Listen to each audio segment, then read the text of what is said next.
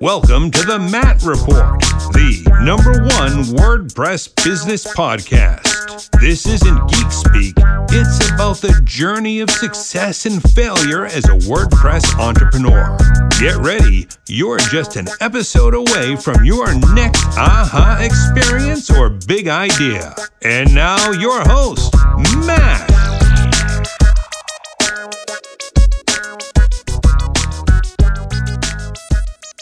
Hello, everybody, and welcome back to the Matt Report, mattreport.com/subscribe, mattreport.com to just check out the new landing page. Let me know what you think about the homepage. It looks pretty awesome in my eyes. Super excited for today's episode. One, because it's been a while since I've actually put a new episode out, and so I apologize for that, but things are kicking into full gear here at the Matt Report and at the studio. I can't wait to talk about some of the stuff there. But I just first have to say that today's guest, Nathan Hangen of Ignition Deck, you saw him in my Startup Challenge episode.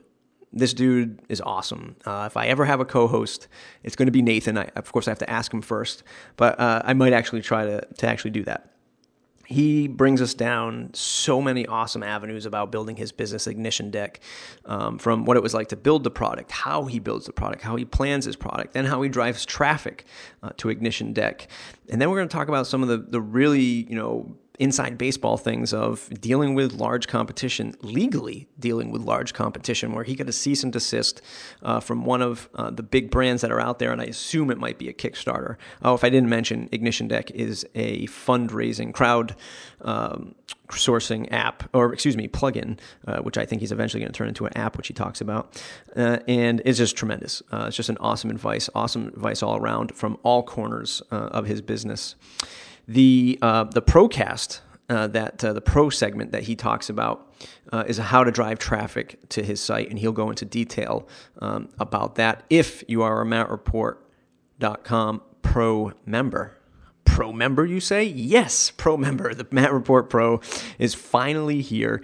I think in this episode I said /register. I actually meant to say /join. So please, if you want to learn more about the Matt Report Pro, it's mattreport.com/join. It's the best way to support this show, right? When 2014 rolled around, I said, I need to monetize Matt Report. I want to build a business in front of folks' eyes.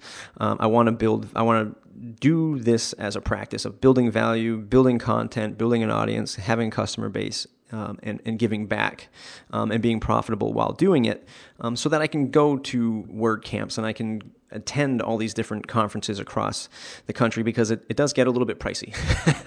And until I am Corey Miller status or Brian Clark status, somebody's got to pay the bills, and that's me. And I want to do it by building an awesome online community, an awesome online business that I can have you all a part of. I looked at taking advertising sponsorship, and I just didn't feel it in my gut. I didn't feel that it was right. One of the sponsors wanted to be my only sponsor, and they were giving me some good money, where I could have really, done that and launched a membership site, but it didn't feel right in my gut. I don't want to be reading ads other than for maybe my own stuff, and it just didn't feel right. So I didn't take that kind of money. So what are you going to get with the Matt Report Pro membership? First and foremost, you get private community access, right? We're going to have bulletin boards up there where you can talk about all things about your WordPress business, your life, whatever it is. It's like a mastermind community, that is kind of filtered away from the open internet. So if you've been following me for a while, you know that I have a lot of communities that I've built. I have WPmentor.org. I have the Google Plus Entrepreneur community.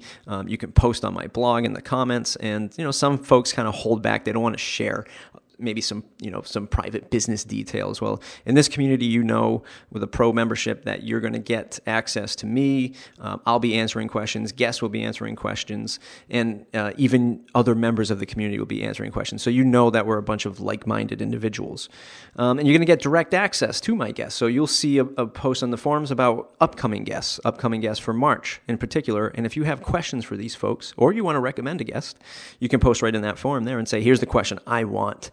For instance, Carrie Dills to answer when she comes on the show in March. Stuff like that.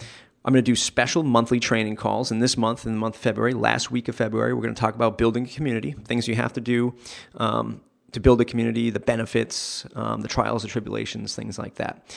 Every month I'll have a Procast. This is a professional podcast from professional WordPress people. And this month, it's already posted for February, Chris Lemma, Pippin Williamson, and Tom McFarland are going to spend an hour with us talking about growing a business, building a business, raising prices to make a little bit more money with our projects and all that fun stuff that they've experienced in their business. So you're going to get that as well. Every single month, I'll put out a new Procast, a new training webinar.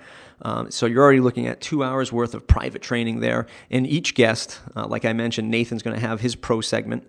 We'll stick around to the end of the show where the public podcast will not hear the answer to whatever question they might be answering at the beginning. And this one is driving traffic with Nathan. And we'll get that stuff posted to the forum so that only pro members have access to it. So what does this all cost? Well, this is going to be special just for the podcast listeners. I'm not going to post this on the blog post.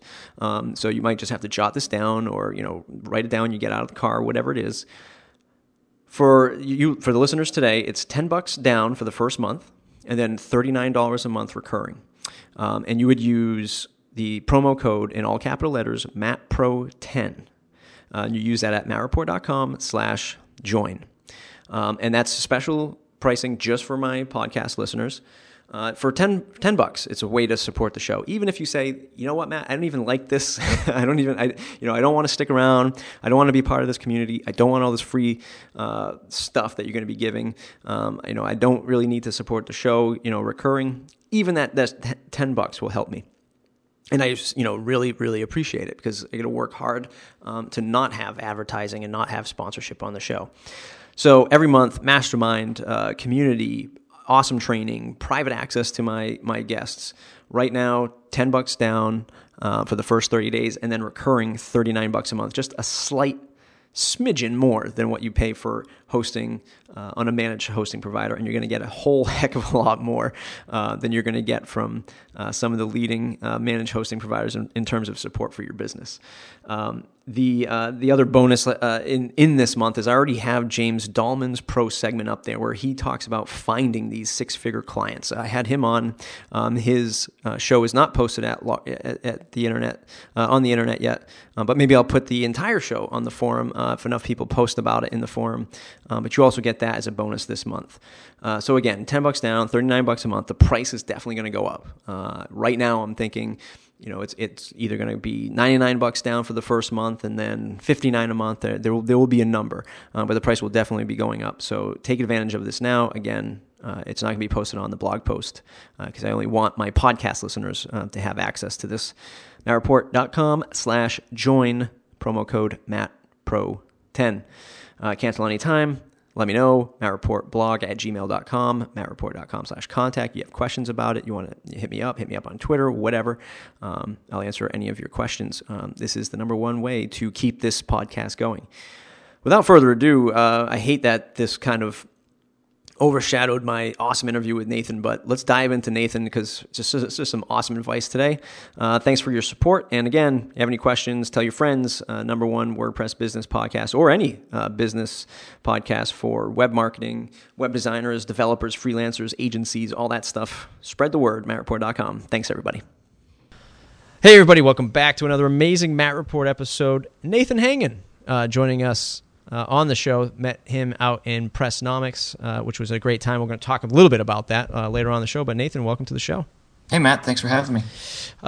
So actually, before I begin, because this is sort of a new segment, we are going to chat in the bonus section that will appear in the Matt Report membership section. We're going to talk about driving more traffic and charging a little bit more money from your clients. This is that new segment that we've been talking about at the Matt Report. So if you want to hear that, you're going to have to go to mattreport.com/register. And we will get you registered to an account and you can get access to Nathan's great insights. But without further ado, Nathan, who are you? What do you do? Well, we already talked about my name. Nathan Hangen, and I'm basically a lifelong entrepreneur, for better or for worse. I've been trying to build businesses since I was a kid. I spent a little bit of time in the Army. Came back out of the Army motivated and ready to get back into that. So right now I am the co-founder and the lead developer for Virtuous Giant, and we make products like Ignition Deck and MemberDeck for WordPress. Awesome.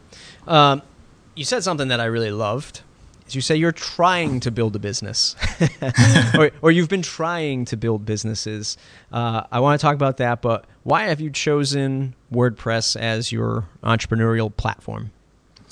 Well, I have been, some of my earlier businesses, at least online businesses, were in kind of internet marketing or just building products, and I needed a quick website to spin up. And so WordPress was always, I kind of taught myself WordPress a long time ago, back when I got my first Twitter account. And I just always loved how easy it was to spin it up. The install was great. And so I just kept reusing WordPress, and eventually, like all of us, I learned how to tweak it a little bit and, build my own stuff, and it just kind of grew from there. And so eventually, when we started building tools like Ignition Deck, we needed a platform because we had a use for our product, and so we needed a platform to build it on. And WordPress, it just made sense because we already knew it, and we loved it, and I knew a lot of people in the community, so it just went from there. Nice. Do you still see it as a viable platform, or do you kind of see your business outgrowing WordPress? That's a great question. It's something my co-founder and I talk about a lot, and we get a lot of requests for stuff outside of WordPress. And I would say the answer to that is yes to both. Yes, we want to expand beyond WordPress for a lot of different reasons, whether it's client base or just enterprise product lines where they don't necessarily want to use WordPress, just to have that kind of opportunity. But also, I think WordPress as an application platform is underused. I think it makes a great base layer, and I think some of the products that are coming out these days are starting to build APIs on top of WordPress, and I think that really excites me too. I think that potential is still untapped, and that's probably the direction we're going to go. Yeah, I think that's something that especially out in Pressnomics, we saw a lot of talk about that, and we saw some talk about outgrowing WordPress. But I want to get your insight. We look at it and we're like, hey, we just look at it really primitively. We're like, that powers 20% of the internet. Of course, there's a market, but then you get into these meetings like a Pressnomics or even WordCamps. And sometimes we leave there saying, are we just selling to like each other? Like, is this community just selling to each other? What are your thoughts on that? Does the common folk understand what WordPress can do yet? And would they hire somebody like you and I to build these applications? That's a good question. I think in a sense, yes. In fact, I was talking to Adam Pickering about this at Pressnomics, and I think WordPress is still... we're still doing things the old-fashioned way, the old WordPress way, and I think we are, as entrepreneurs in the WordPress community, I think we're grossly underperforming. I think we could be doing a lot better. I think we should have a lot more $1 million or seven-figure WordPress businesses. I'd like to see even more than that, billion-dollar WordPress businesses. But I think when it comes to, Joe Schmo or somebody who needs a website, they're going to want to update content, they're going to change things, and they're probably going to be cheap, and they're going to want to do it without having to pay you to come back and do it. So definitely from a client perspective, I think it makes a lot of sense. I think if you got to spin up a quick CMS, the average customer is not going to spin up a Ghost instance, or right. They don't want to pay for, Expression Engine, or, and if you ever use Joomla or Drupal, those are great systems, but it's just a pain. So I think that will always be there, and I think it's going to continue to grow. I still think and maintain that we're in the infancy of WordPress as a e-commerce platform. Yeah, I agree. I think that you hit the nail on the head about being, as entrepreneurs, just vastly underutilized in many ways about, building these multi-million-dollar businesses and the old-fashioned way, and I'm guilty of it, is, we're doing themes and plugins, right? But right. What else can we do? And of course, Ignition Deck being one of those sort of SaaS models, from the outside, and just doing something totally different than just make my blog post look pretty or share my blog posts. So kudos to you in that front. And we even heard Gravity Forms talk about this, like, hey, we don't even consider ourselves a plugin. We consider ourselves a SaaS app that happens to run on top of WordPress. So it'll be interesting to see as the years come, what other companies kind of spawn from this model. Yeah, and I think that's a great point. I was going to mention that also because I talked with Carl a little bit about that. And, it's building that base layer, like we talked about with the API, I mean, that's where the real power is. And I liked Carl's analogy, Carl from Gravity Forms. His competitors are not people on WordPress, and I think that's true for a lot of us, because some people took that as like him boasting about it, but I think he's looking at it as in, the power. They're all venture-backed companies, and we can compete with them using WordPress. Just because we have WordPress doesn't mean we can't run a Shopify or a Wufoo or something like that. So I really like what you had to say on that topic. Yeah, I agree. Before I get into your business, something else you brought up about internet marketing, and you kind of dove into that area early on. That is something that actually was something that inspired me to start the Matt Report, because I heard these internet marketers, and we all know who they are. some of us follow them, and some of them give really good advice. But there's like a majority of just folks that are out there that are giving this advice that look at WordPress as like this throwaway thing, right? It's like, need a site, spin up WordPress. Need to sell, you too can make $1 million a year by selling on top of WordPress. Just spin it up. Don't ever have to worry about it ever again. No one thinks of scale and security and growth and, function of a website. Your thoughts on like this whole internet marketing thing, good or bad? Is it changing? What do you see happening? I could probably talk about this for hours, because when I was in Afghanistan, this is probably going to be my first and only tour, and as long as I got out of the Army, and I wanted to come back with a business. And so I had, learned WordPress, and I actually wrote a Twitter guide called Twitter Rockstar, just because I read one, I thought I could do a better job. And then, it sold well, so I kind of got sucked into that a little bit, and I started blogging and pitching that stuff. And after a while, you kind of get sucked in. And then I realized after a while, I didn't feel like I was producing anything of tangible value. And so I basically took those skills, switched professions to software developer and applied those skills. So I think the internet marketing stuff, selling the ebooks, I think it still works for people who are actually offering a tangible good, a good value product. But I think in terms of like, I don't know if you're familiar with Frank Kern or some of those guys, called, in the syndicate, as they call it. I think those guys they've taught us all how to market better. I don't think, doing that necessarily is going to be a pathway to success going forward, but I think using those tools, the basic tools, email marketing, writing good copy, blogging, SEO, all that stuff, if you're going to go and build a product, you just reapply the same tools, and it'll work. Yeah, I mean, and that's sort of like the crossroads that the Matt Report is at, and something I've actually opened up to the audience to, I'm just asking for feedback. Like, what would you pay? Like, I don't want to be the guy that's out there that's like, top 10 ways to launch your WordPress business. Download this ebook now, and then I'm going to hit you up later for like a, one-on-one consulting or a paid webinar. I don't want to do that same route. And on the flip side is, I think we're all starting to become a little bit jaded from that. And I spoke to some people at Pressnomics and this last weekend, WordCamp Boston, where folks were literally spending like thousands and thousands of dollars looking for consulting. I'm not saying they weren't getting good consulting, but the WordPress industry and marketplace is a different animal. And if you go and you get that generic counseling from somebody else, and then they try to apply it in like building a theme or a plugin and working with the community, it's just not the same advice. So I saw a lot of discouraged folks, or I heard from a lot of discouraged folks who've been putting out a lot of money for this typical internet marketing without any results. Yeah, and I think the issue with that is you have people coming trying to make money and solve and learn on the job. So there's a lot of people trying to learn on the job and make money at the same time, and really they can't offer a good service. And then you have a bunch of people who really, they don't eat, we're big believers in dog fooding our own products. So everything we sell, we generally try it first.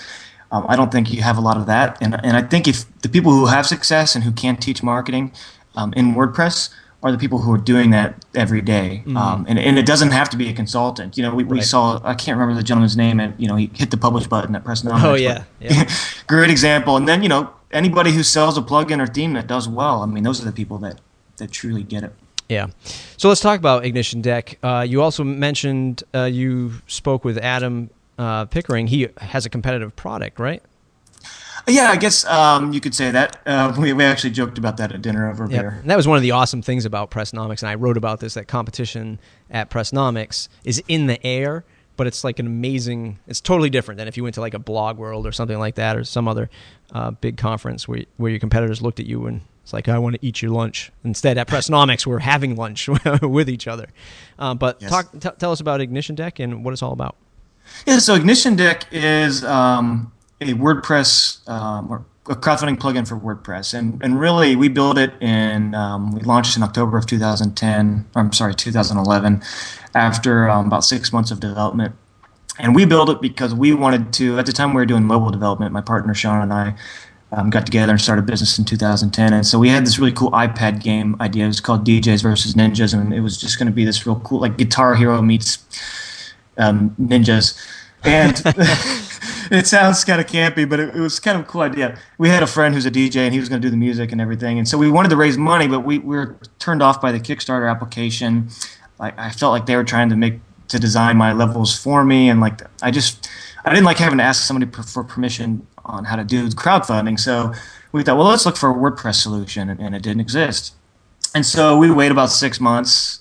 We tried again. We look around. Surely there's something there by now. Kickstarter's taken off. It still wasn't there. So we thought, you know what? Let's just build it ourselves. And I wasn't a developer at the time. I mean, I was a front-end guy, but not a back-end guy.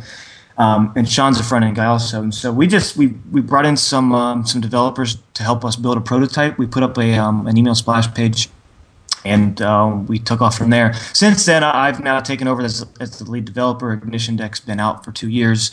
We have thousands of customers, and it's a full-time job for us both now. More than full-time often, but it's spun off into two different products on top of that: Ignition Deck Plus membership and a white label platform that people have requested called Enterprise, which we can get into if you want. But yeah, that's the gist of it. Yeah, I'm interested in so many aspects of this business. Most folks, from the outside, from the exterior, say, "Yeah, I put up a landing page, got some signups, and then off we go." But what was the pain points of that? Do you have any of those stories where it was like, we put up a landing page, no one came, but then we sort of did this, and all of a sudden that's what clicked? Anything like that? Sure. So I'll be honest, and this might encourage people. We only had 200 people on our email list when we launched, and we had, I have these days. I had an old Twitter account with like tens of thousands of followers. I ditched it. My account now has less than 1,000. So we didn't have a lot of reach there. We didn't have a lot of reach on Facebook.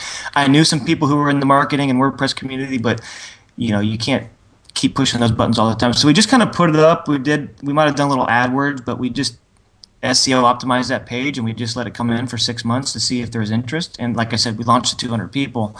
But I would say over 50% of those people bought within the first 3 months of the launch. So, nice. But the problem is that the product was beta, so we launched it in beta, and we charged $39 at the time. It was a really crappy product. I mean, I'm embarrassed just to think about it. At the time, it was just called it was like a crowdfunding widget, and that's it. We had all sorts of bugs because I wasn't a developer, and so I was testing, but not testing as well as I could, and so there was a lot of pain points there. But people stuck with us, and we just kept iterating on it, and we were the only crowdfunding plugin for WordPress at the time, so people had to come to us, and we had a really great community. We were active in support and reaching out and talking to people and saying, hey, we're really working on this to make it better. What can we do to make it better?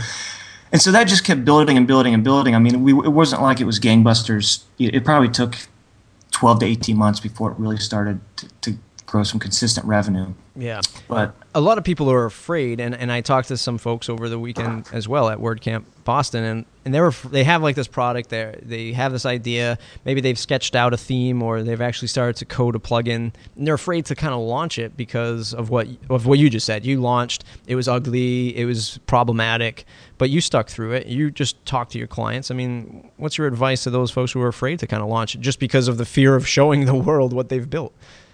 Yeah, we all kind of have that fear where we're afraid of being a fraud or exposed. I mean, I'm a big Hacker News reader, and for a while, my worst fear was somebody posting our product to Hacker News and then picking it apart.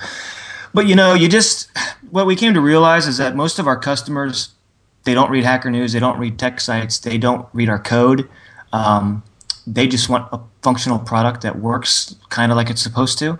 And if you can do that, and if there's a bug or something like that, as long as you address the fact that the bug exists, and you try and show them that you're going to fix it, it's unrealistic to launch a product that's perfect. I mean, we've been launching products, WordPress products, dozens of them. I think I now have 30 plugins in my own personal repo. They're never perfect. There's always a bug. There's always something that you missed. And so you've just got to throw it out there. The customers are the best beta testers ever. And usually the first early adopters are the ones who will be the most generous in supporting you and helping you fix things. Yeah. In the world of software, right? I mean, this is the game, right? I mean, you will never have that perfect line of code or that perfect set of features on day one, and certainly not on day 365. Plenty of dynamic stuff moving on and adding to the fray. How do you manage your sort of that feature request? Now here you are a few years later. What is it that the day-to-day like that when people say, what would be really good? This. I mean, how do you say no to a lot of this stuff? Well, so we run everything through a support forum that's all protected via that's a custom plugin we built for that. So we run through bbPress, and we have a feature request forum, and then we also have a contact form on our website, which gets used a ton. And then we have we use a product called Intercom inside of our WordPress product. It's basically like a help desk / messaging system. It's a really cool product. I love it. But so people will use that to send us stuff. So basically, they'll send us a request, and we'll say, thanks a lot for sending the request. If it's something that we get a lot of requests for, we'll say, we're receiving a lot of requests for this, so we're going to talk about it when we can implement the product. If it's something that is something we don't want to do, or we're not sure, maybe it's a year from now we'll do it. We generally say, thanks, we're going to throw it up on our board for discussion. We haven't had a lot of requests for it, and we can't promise it'll go in, but it's definitely something we could consider. Also, how would this help you? How would you use this feature? What would it do for you? Because maybe there's another feature that they don't know about that would actually solve that same problem. And then there's a lot of times where I get a request and it's like, what? Why don't we do that? Why isn't that in there already? And I won't even talk to Sean about it. Boom, I'll just pop it out. Maybe it's a couple hours, maybe it's a day, but that happens quite often too. One of the things from looking at this business of raising money and doing it in the crowdfunded fashion, what kind of legal stuff were you afraid of, or did you kind of already know, like, there's no real legal stuff I should be afraid of, or the onus of projects? Do you ever get anybody yelling at you saying, this person who I gave money to using your plugin never built their product? What is that all like? That's a good question, and it's something that we're kind of like. We're not afraid to break rules and then apologize later. So we'll just kind of rush out there. We'll throw a product out there and see what happens. We never want to scam anyone. And so because our product, it's 2 years old, but it's still young in terms of shelf life compared to other products. And crowdfunding is so new. We haven't really had to experience that, and we don't worry a lot about legal issues. However, we want to make sure that people are protected in terms of, we don't want Ignition Deck to get a bad name if somebody screws somebody over. I mean, I backed Instacube, and that was the only product on Kickstarter I've had to ask a refund for because it basically became vaporware. So we're thinking about actually building a kind of validated by Ignition Deck tool. We're still in early phases of that, but we want to do something there for buyer protection, but it's such a big problem to solve. But our biggest asset is our legal team, which is expensive, and we don't pay them. It's not a monthly expense, but it's something we're prepared to spend if we have to. And they advise us very well. So I recommend that if you're at a business at scale and you're afraid of things like that, know who you can call if you need a lawyer. We've had our biggest issue was cease and desist from some of the bigger names in crowdfunding because they didn't like who we were or what we were doing. But we resolved those amicably and never had any issues after that. At least, knock on wood. Is there anything that you can disclose about that? I mean, is it? In my early days, I started up a company. I also received a cease and desist. That company never actually ended up launching. Anyway, but were you afraid at the time? Was it as simple as changing some code, or is anything you can chat about on that realm? Sure. Well, at the time, I had a full-time job. I was director of Interactive at an ad agency, and so that's just another part of my phases. working until the product supported us. But I had an office across the street, actually, so I'd go there and lunch and after work. It was very convenient. One day I went over there and I had a FedEx overnight, mailer, and it was from they sounded very important, this law firm. And so I was I was half excited because I was like, oh my gosh, if these guys know who we are, then we must be onto something. And then I was half scared to death, like, oh my God, what if we get sued out of our minds and, we have to close down business. Luckily, we were still early. We're like, well, if we have to close a business, then we'll find something else to do. But it turned out that, the fear was irrational, and then the excitement was probably a little irrational too. But, it was a design issue. They thought our design copied their design too much. And Gotcha. So we said, we'll come out with a bunch of different designs and we'll make it more customizable so it doesn't always look like your site. And that was the resolution. Nice. You also said that, you start with this idea. Now you have sort of a membership component, a white label component. I also notice on the site you have a consulting component for folks who are looking to kind of, do the crowdfunding stuff. It's very interesting to me because it reminds me a lot of sort of kind of where I'm at is we start to see some opportunity in other areas. How do you manage that mentally as an entrepreneur? Listening to an investor the other day talk, and it was all about designing your business first. Don't go chasing that money. And then, because as soon as you find that opportunity where that money is, you start to think, okay, I can make more of this money. Your thoughts on how you kind of manage all that. Well, what that investor said is pretty good advice, with a few caveats. But for a long time, we tried to get out of this business because all we wanted to do was build a one-time plug-in and go build other stuff. We had all these other great ideas, and we kept trying to escape. And something for whatever reason just kept bringing us back. Sort of signals. Maybe we picked up a client, or maybe we picked up a big customer. Finally, we're like, you know what? This is what's paying our bills. We'd be foolish to ignore it. Let's just keep building it. So, at the same time, I have a ton, like most entrepreneurs, a ton of ideas for other products, and then a ton of things I want to do for Ignition Deck. We use Trello to manage that, and we just have boards everywhere full of ideas. Me too. And it's so frustrating because I'm disappointed with my product now because I'm thinking about what it's going to be like in 6 months.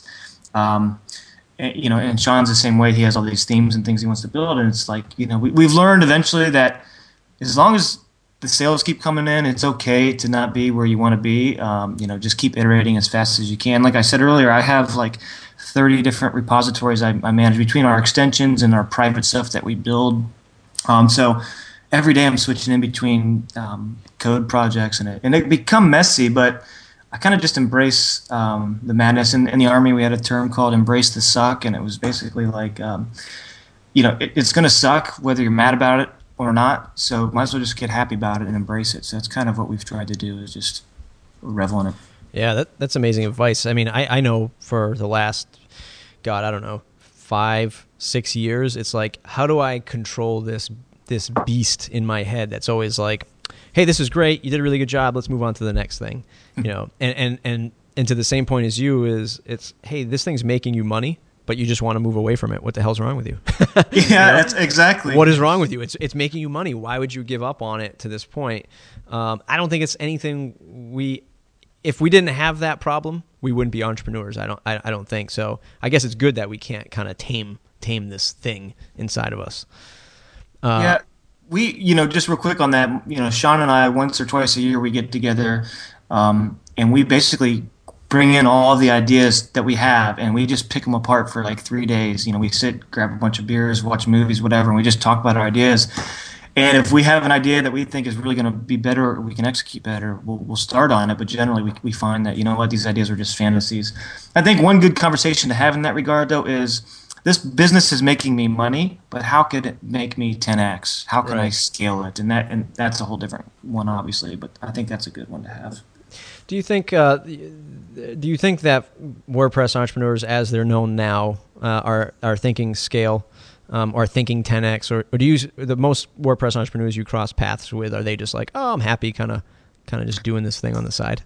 I think almost I'm a very passionate, driven entrepreneur, and I try to find people like me, and I would say that most people are just happy with making a good living, doing what they do in WordPress. They don't want to stretch out of their comfort zone. They're big, I have a family, but I believe balance is unachievable, at least in my personal life. So I would say that a lot of them are more focused on balance, which is fine. It's just I don't think we have a lot of people out there when you're talking about venture-backed companies who are raising, 1 million, 10 million, Series A, B, whatever.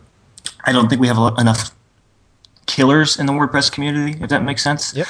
I would like to see more of that. Yeah, I totally agree. At the WordCamp, I had a gentleman approach me, a little bit older, maybe 40s, maybe early 50s, looking to build his WordPress business and just a service business, like a consulting business. And he went to my talk and he listens to the podcast. And God, if you're listening right now, pay attention because he came up to me and he said, I'm doing this. I'm really struggling with it. And I'm having a hard time just getting people paying me more money. And I just said, well, are you focused on a particular vertical? And, are you servicing a certain set of clients? Because you have to sort of tame that chaos, especially in the service industry is, who are you and what do you really do? You can't just service everyone because you'll never scale as an individual. And he was just like, no, I don't know what I'm going to do. And then he walked away. and so I was like, well, number one, we're at these WordCamps because we want to help each other. And I was willing to sit there and sort of help him. But it was just like, it was just like you said, it was like, I guess I'm comfortable with this sort of struggle. Well, don't be comfortable. Like, grab me by the arm and be like, what are you doing, Matt? Or grab another entrepreneur, like, what are you doing? How are you doing it? And it was just weird to me that he didn't want to pursue a more in-depth talk about it. But you're right, killers definitely in the WordPress world. This consulting, how is that working out for you? Is it something that you guys are doing often? Are you getting flown out to places to show people how to raise millions of dollars? What's that like? So we're very picky about consulting, especially as the product starts to do better for us. Early on, probably our biggest client was Robert Space Industries. I'm not sure if you're familiar with them, but it's Chris Roberts who did the original Wing Commander. Wow. And he came out and he hired us because he wanted to do something different than Kickstarter, and he ended up raising. We did this project for it was probably 6 to 8 months, and they paid us well, but it was very, very difficult times. But they raised like 13 million overall using our product, and like 4 or 5 million initially. But they just kept raising and raising and raising. So it was very successful for them. It's like the most successful DIY raise to date, I think. So that was kind of our indoctrination into that. We thought, what, if he's willing to pay us this, X amount of dollars to do this, and he made out very well, like maybe we could do this for other people. Because we didn't initially even think about doing consulting, because we didn't want to do like how to crowdfund. We wanted to do technical consulting. We'll Gotcha. build a platform to ensure that you have the tools you need. And so we do that from time to time. Like I said, we're very picky. And we have generally a minimum criteria, but sometimes we'll build so somebody wants a payment gateway and they're willing to pay us for it, so we build it and then we roll it back into the product. So that's another fun thing that we love to do. Basically getting paid to put new features in. Yeah. And then recently we did a project called Ski Nation. It was a bunch of X Games skiers and Olympic athletes, and unfortunately, the marketing element of that just didn't take off. But it was still a fun project, and we built a theme that we can roll back into. We're getting ready to release that, so we do enjoy it. We want to make sure it's a great fit because, as you know, clients can be maddening to deal with. Yeah. And you sort of segue right into my sort of next question concept is a lot of folks listening to this are saying, I want to be a WordPress entrepreneur in the sense of building a plugin or a theme or a SaaS business because I got to get out of the client space. Is it fair to say that, maybe when you finally make that switch over to doing product now, just forewarning, there's still a challenge, just like you spoke in the beginning. It took some time for it to really kick off. It's not like you're going to instantly start getting all these sales right away, but does it allow you to sort of like maybe 10x your consulting service where you're like, no, now we're the pros. We've got this business of a product. Is it fair to say that you can actually raise the rates of your consulting and be sort of picky like you are? Yes, absolutely. I think one of the benefits of having a product, especially if it's one of the leaders in its category, is that you are, like you said, you are a pro. You understand the market, you understand the needs of the customer, and it just makes sense. Well, like, why wouldn't you hire the person who built the software? So I think definitely that worked for us. We, especially as sales took off, we're like, this is our rate, and this is our minimum, and if you don't like that, then you probably want to go somewhere else like Elance or Odesk or whatever. So it also helps with confidence. It's really hard, especially when you know that if you turn this client down, you might not eat next month. Mm-hmm. And the client will pick up on that. But if you can project confidence and tell the same client that this just isn't a fit for me for X reasons. If you change your mind, here's how we can resolve it. Suddenly, the client's begging you to work for them, and that changes the power structure dramatically. And when you start to be the consultant and not the freelancer, and you're the person that they seek out, and they're basically begging for you to work with them. That's when you can basically write your own ticket. And is this sort of the intro to the enterprise level? Is that how you kind of the enterprise version or enterprise branded Ignition Deck? Is that sort of how it started, where you saw this need to be the pro in that space? Yeah, there's two reasons really. The first reason, we had a lot of requests for it, and we, for kind of ethical reasons, we didn't want to build it because we're not big fans of kind of like the ebook phase when everybody wanted to sell an ebook on teaching your parrot to talk or whatever. Everybody wants to make a crowdfunding site and then charge 3 to 5% and make money on other people's effort. And we're just not big fans of that because it just felt wrong. And I've talked with Adam about this. He understands it. But there is a segment out there, especially in the nonprofit space, where it does make a lot of sense, and they need this, and they don't have anywhere else to go. And so we wanted to do it. We wanted to do it right, and we wanted to take our time doing it, really understand the space and the customer mindset before we did it. So that's why we took so long. But also, we started getting like the same consulting requests. Like, I want to do this, this, and this, and I need it for this price. And usually it was like, it's $500 and I need it ASAP.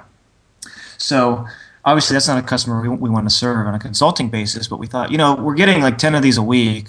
It's clearly there's a need for this product at this price point. I mean, they're giving us the price point that they want to spend.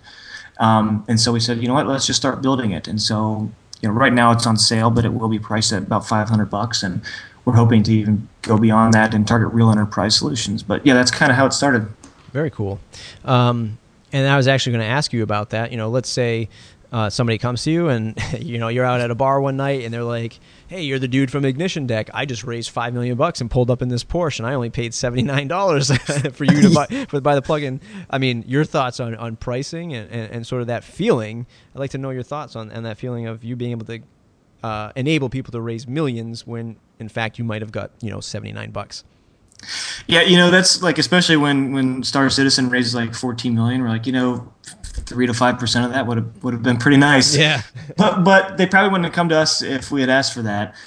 So, we figure that this is going forward, maybe not rewards-based crowdfunding, but crowdfunding is here to stay, and pre-orders are getting hot. Like, we think there's going to be enough business to where we're entrepreneurs. We wanted to do it without a middleman, so it would be kind of hypocritical of us to charge a fee on top and take away that from someone else. So it's just something, it's a reality that we've allowed ourselves to live with because it kind of matches our philosophical foundation when it comes to our product.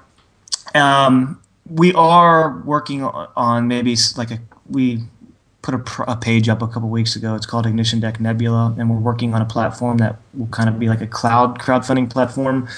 Mm-hmm. And we might charge a fee on top of that, but that's for a different reason. It's not really, it's not really the same, and it wouldn't be the same as Kickstarter. So we're not against it completely. It's just we want to enable people to make. Yeah, if somebody raises a ton of money and they have a Ferrari, that's great. We think it's great. Yeah. And I asked this because Chris Lemma recently posted about sort of the. I forget how we phrase it, but like sort of like the residue of freemium. The way I see it is people are paying for your product, but unlimited websites for $79. To me, that's you're paying. You might as well be paying them to use it because it almost seems like it's just a giveaway for $79. any pricing strategies, especially in this world of WordPress,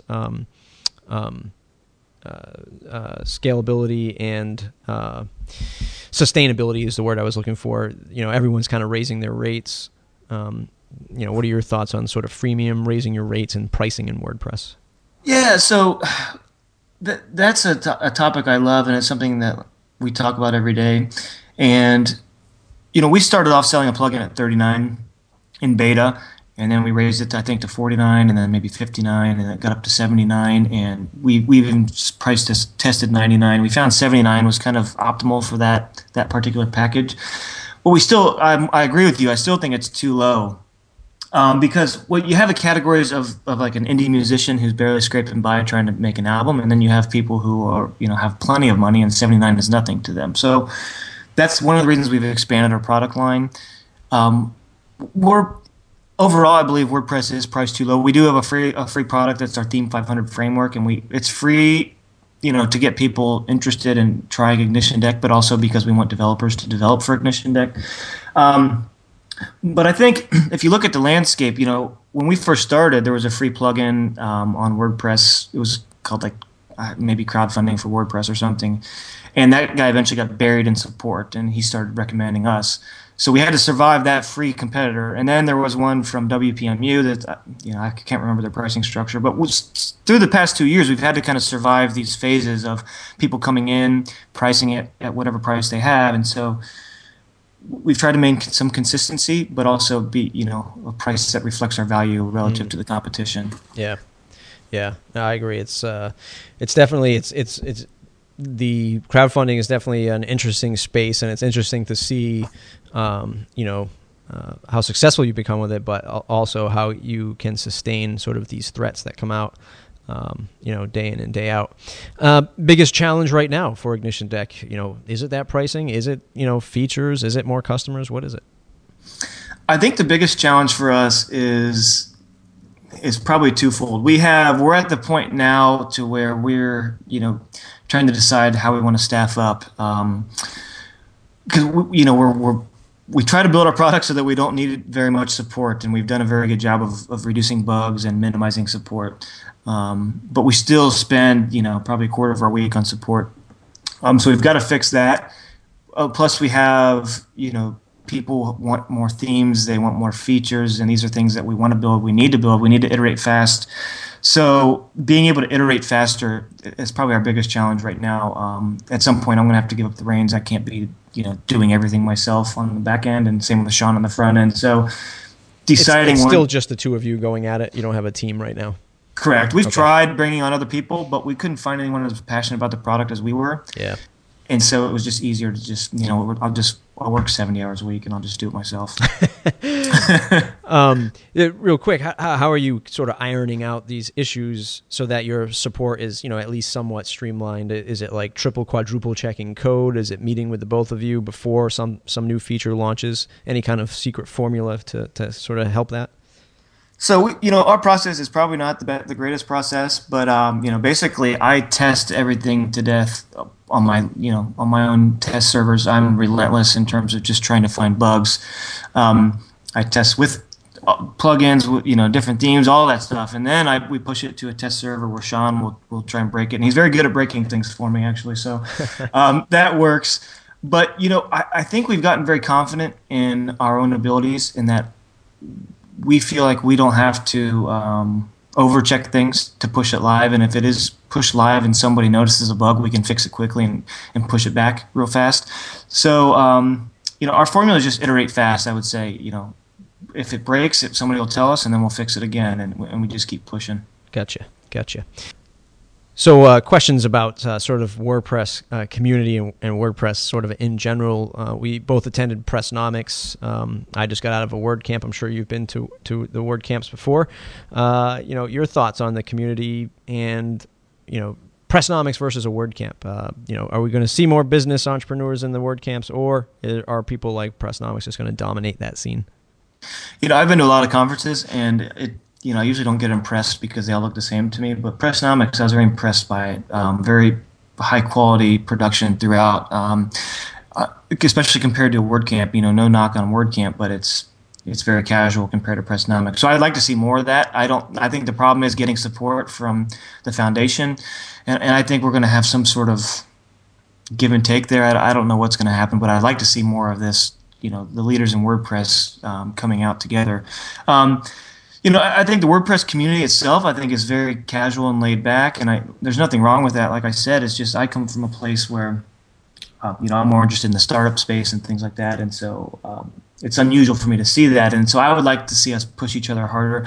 I was talking to some guys at Pressnomics about how, we all build like 30 versions of the same plugin for no apparent reason, just because we want to build it. And that's great if you're cutting your teeth, but let's build some real solutions, and let's build some solutions that we can become the standard in WordPress, kind of like a Gravity Forms is, and then let's build on top of that, and let's just keep building out instead of just redoing each other's work over and over again, a new theme, a new plugin that does, something just a little bit different. So I would just like to see, especially WordCamps, it's kind of oriented towards beginners, and I would like to see that expand and challenge people a bit more.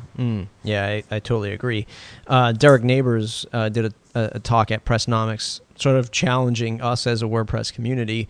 Did that talk resonate with you? And do you think there is a next step in this sort of stack of technology? I mean, is there enough room to build something great on top of WordPress that could make an impact like a WordPress? Yes, I think there is. Unfortunately, I had to jet out early, so I didn't see that talk, but it sounds like something I would have loved to have seen. That's right, there's no videos, darn it. Well, maybe he'll have slides somewhere. But I do think that we need to step it up, or if the people who are in WordPress don't want to step it up, then we bring in some people who do want to. But I think my concern, and no knock on the people who build WordPress and no knock on Matt, but I think I'm a little worried about the dynamics between WordPress, Automatic, and how the rest of us. For example, in MySpace, Matt invested in I guess you could say our competitor CrowdTilt, and I thought, has he ever invested in WordPress companies? And I haven't found anyone to tell me yes. So I do worry that I feel like sometimes we're kind of left alone to struggle on our own, and I think we need more leadership. So I think we're going to need somebody on the business side to kind of lead that effort. So we're going to have to come together in some sort of, like Pressnomics, but some sort of formal organization. Yeah. Boy, if I ever have a co-host for Matt Report, I think it's going to be you, because you're speaking my language, and I love it, because I think the great thing about WordPress, obviously aside from being open source and accessible, is a community, and it's a democracy, but it's a democracy with sort of there's no president, if you will, there's no general, and this is sort of how we're all kind of finding our footing. The good thing is we can go in any direction we want. We can take it, run with it, and do whatever we want. The bad thing is, there is no one sort of spearheading this, and there's a certain air of have and have-nots in the WordPress community. And when you see things like that coming from the figurehead that is WordPress, investing in other companies, it's just like, well, what about us? What about me? And hey, I mean, the good thing is you can go anywhere, right? You can post it on Hacker News, looking for an investor, or go to demo days, that kind of thing. You have the opportunity, but it is a little disheartening when you see that, especially in this quote-unquote tight-knit community that we're all a part of. Yeah, especially, because I think investors, that's probably something we could talk about forever too, but, they hear WordPress and they think, well, that's a no for me, because I think of WordPress as a small little, it's a cute lifestyle business. But right. WordPress can be bigger, but of course, we also have to worry about, what if the rug gets pulled out from underneath us, and that's something we discuss. But I think there's a perception problem when it comes to investing in building bigger businesses at scale, that having some leadership will help us work through that also. Absolutely. So let's jump into one of the final two segments here. Next segment is what's in your toolbox. What piece of software or hardware do you use on a daily basis that folks might not be privy to? I noticed you said Trello. Is there anything else that the crowd might be interested in trying out?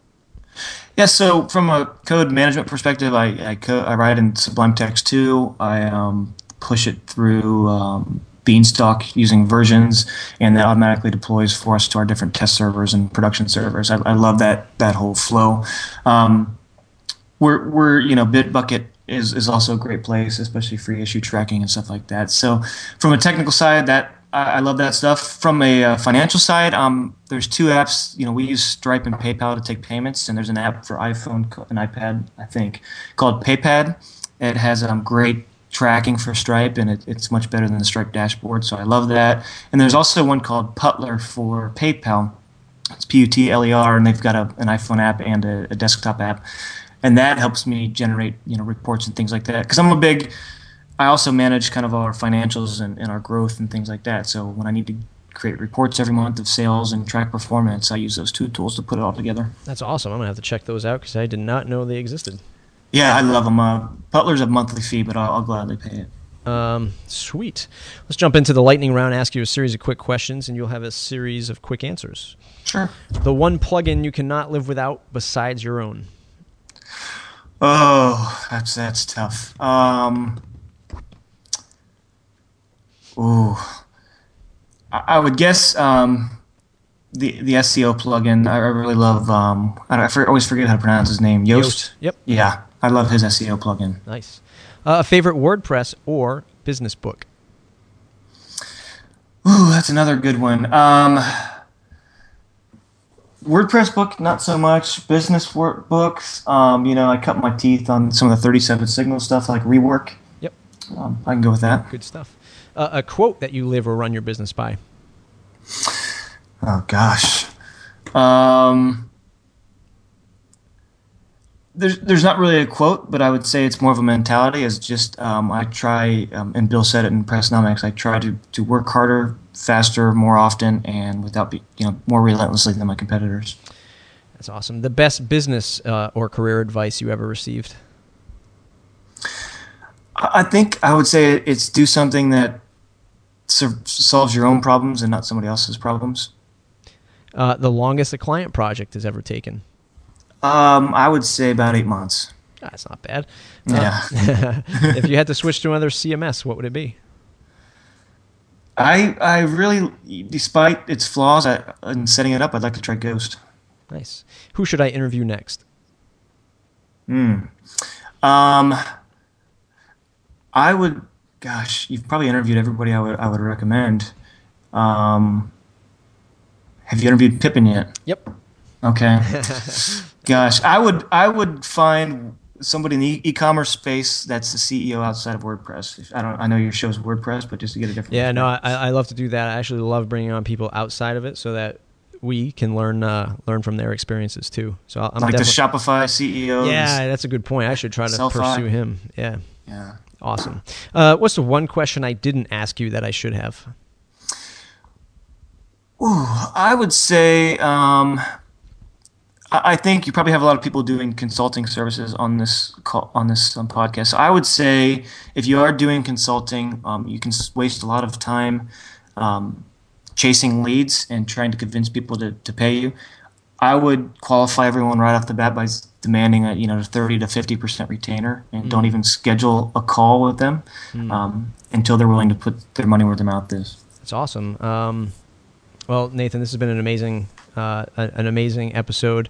I can't thank you enough. We are this question that you just brought up. Let's talk about that and sort of that bonus material Sure. that folks can grab. You can get that over at mattreport.com/register. I just came up with that name on the fly, so I'm definitely going to change that for the next episode. But anybody listening to this, you'll get it at mattreport.com/register. Nathan, where can folks find you on the web to say thanks? The best place to find me is probably on Twitter. I'm at Nhangen, Nhangen, and of course ignitiondeck.com is where our main product lies. Thanks, Nathan. Thanks for doing the show. And no problem. Thanks, Matt.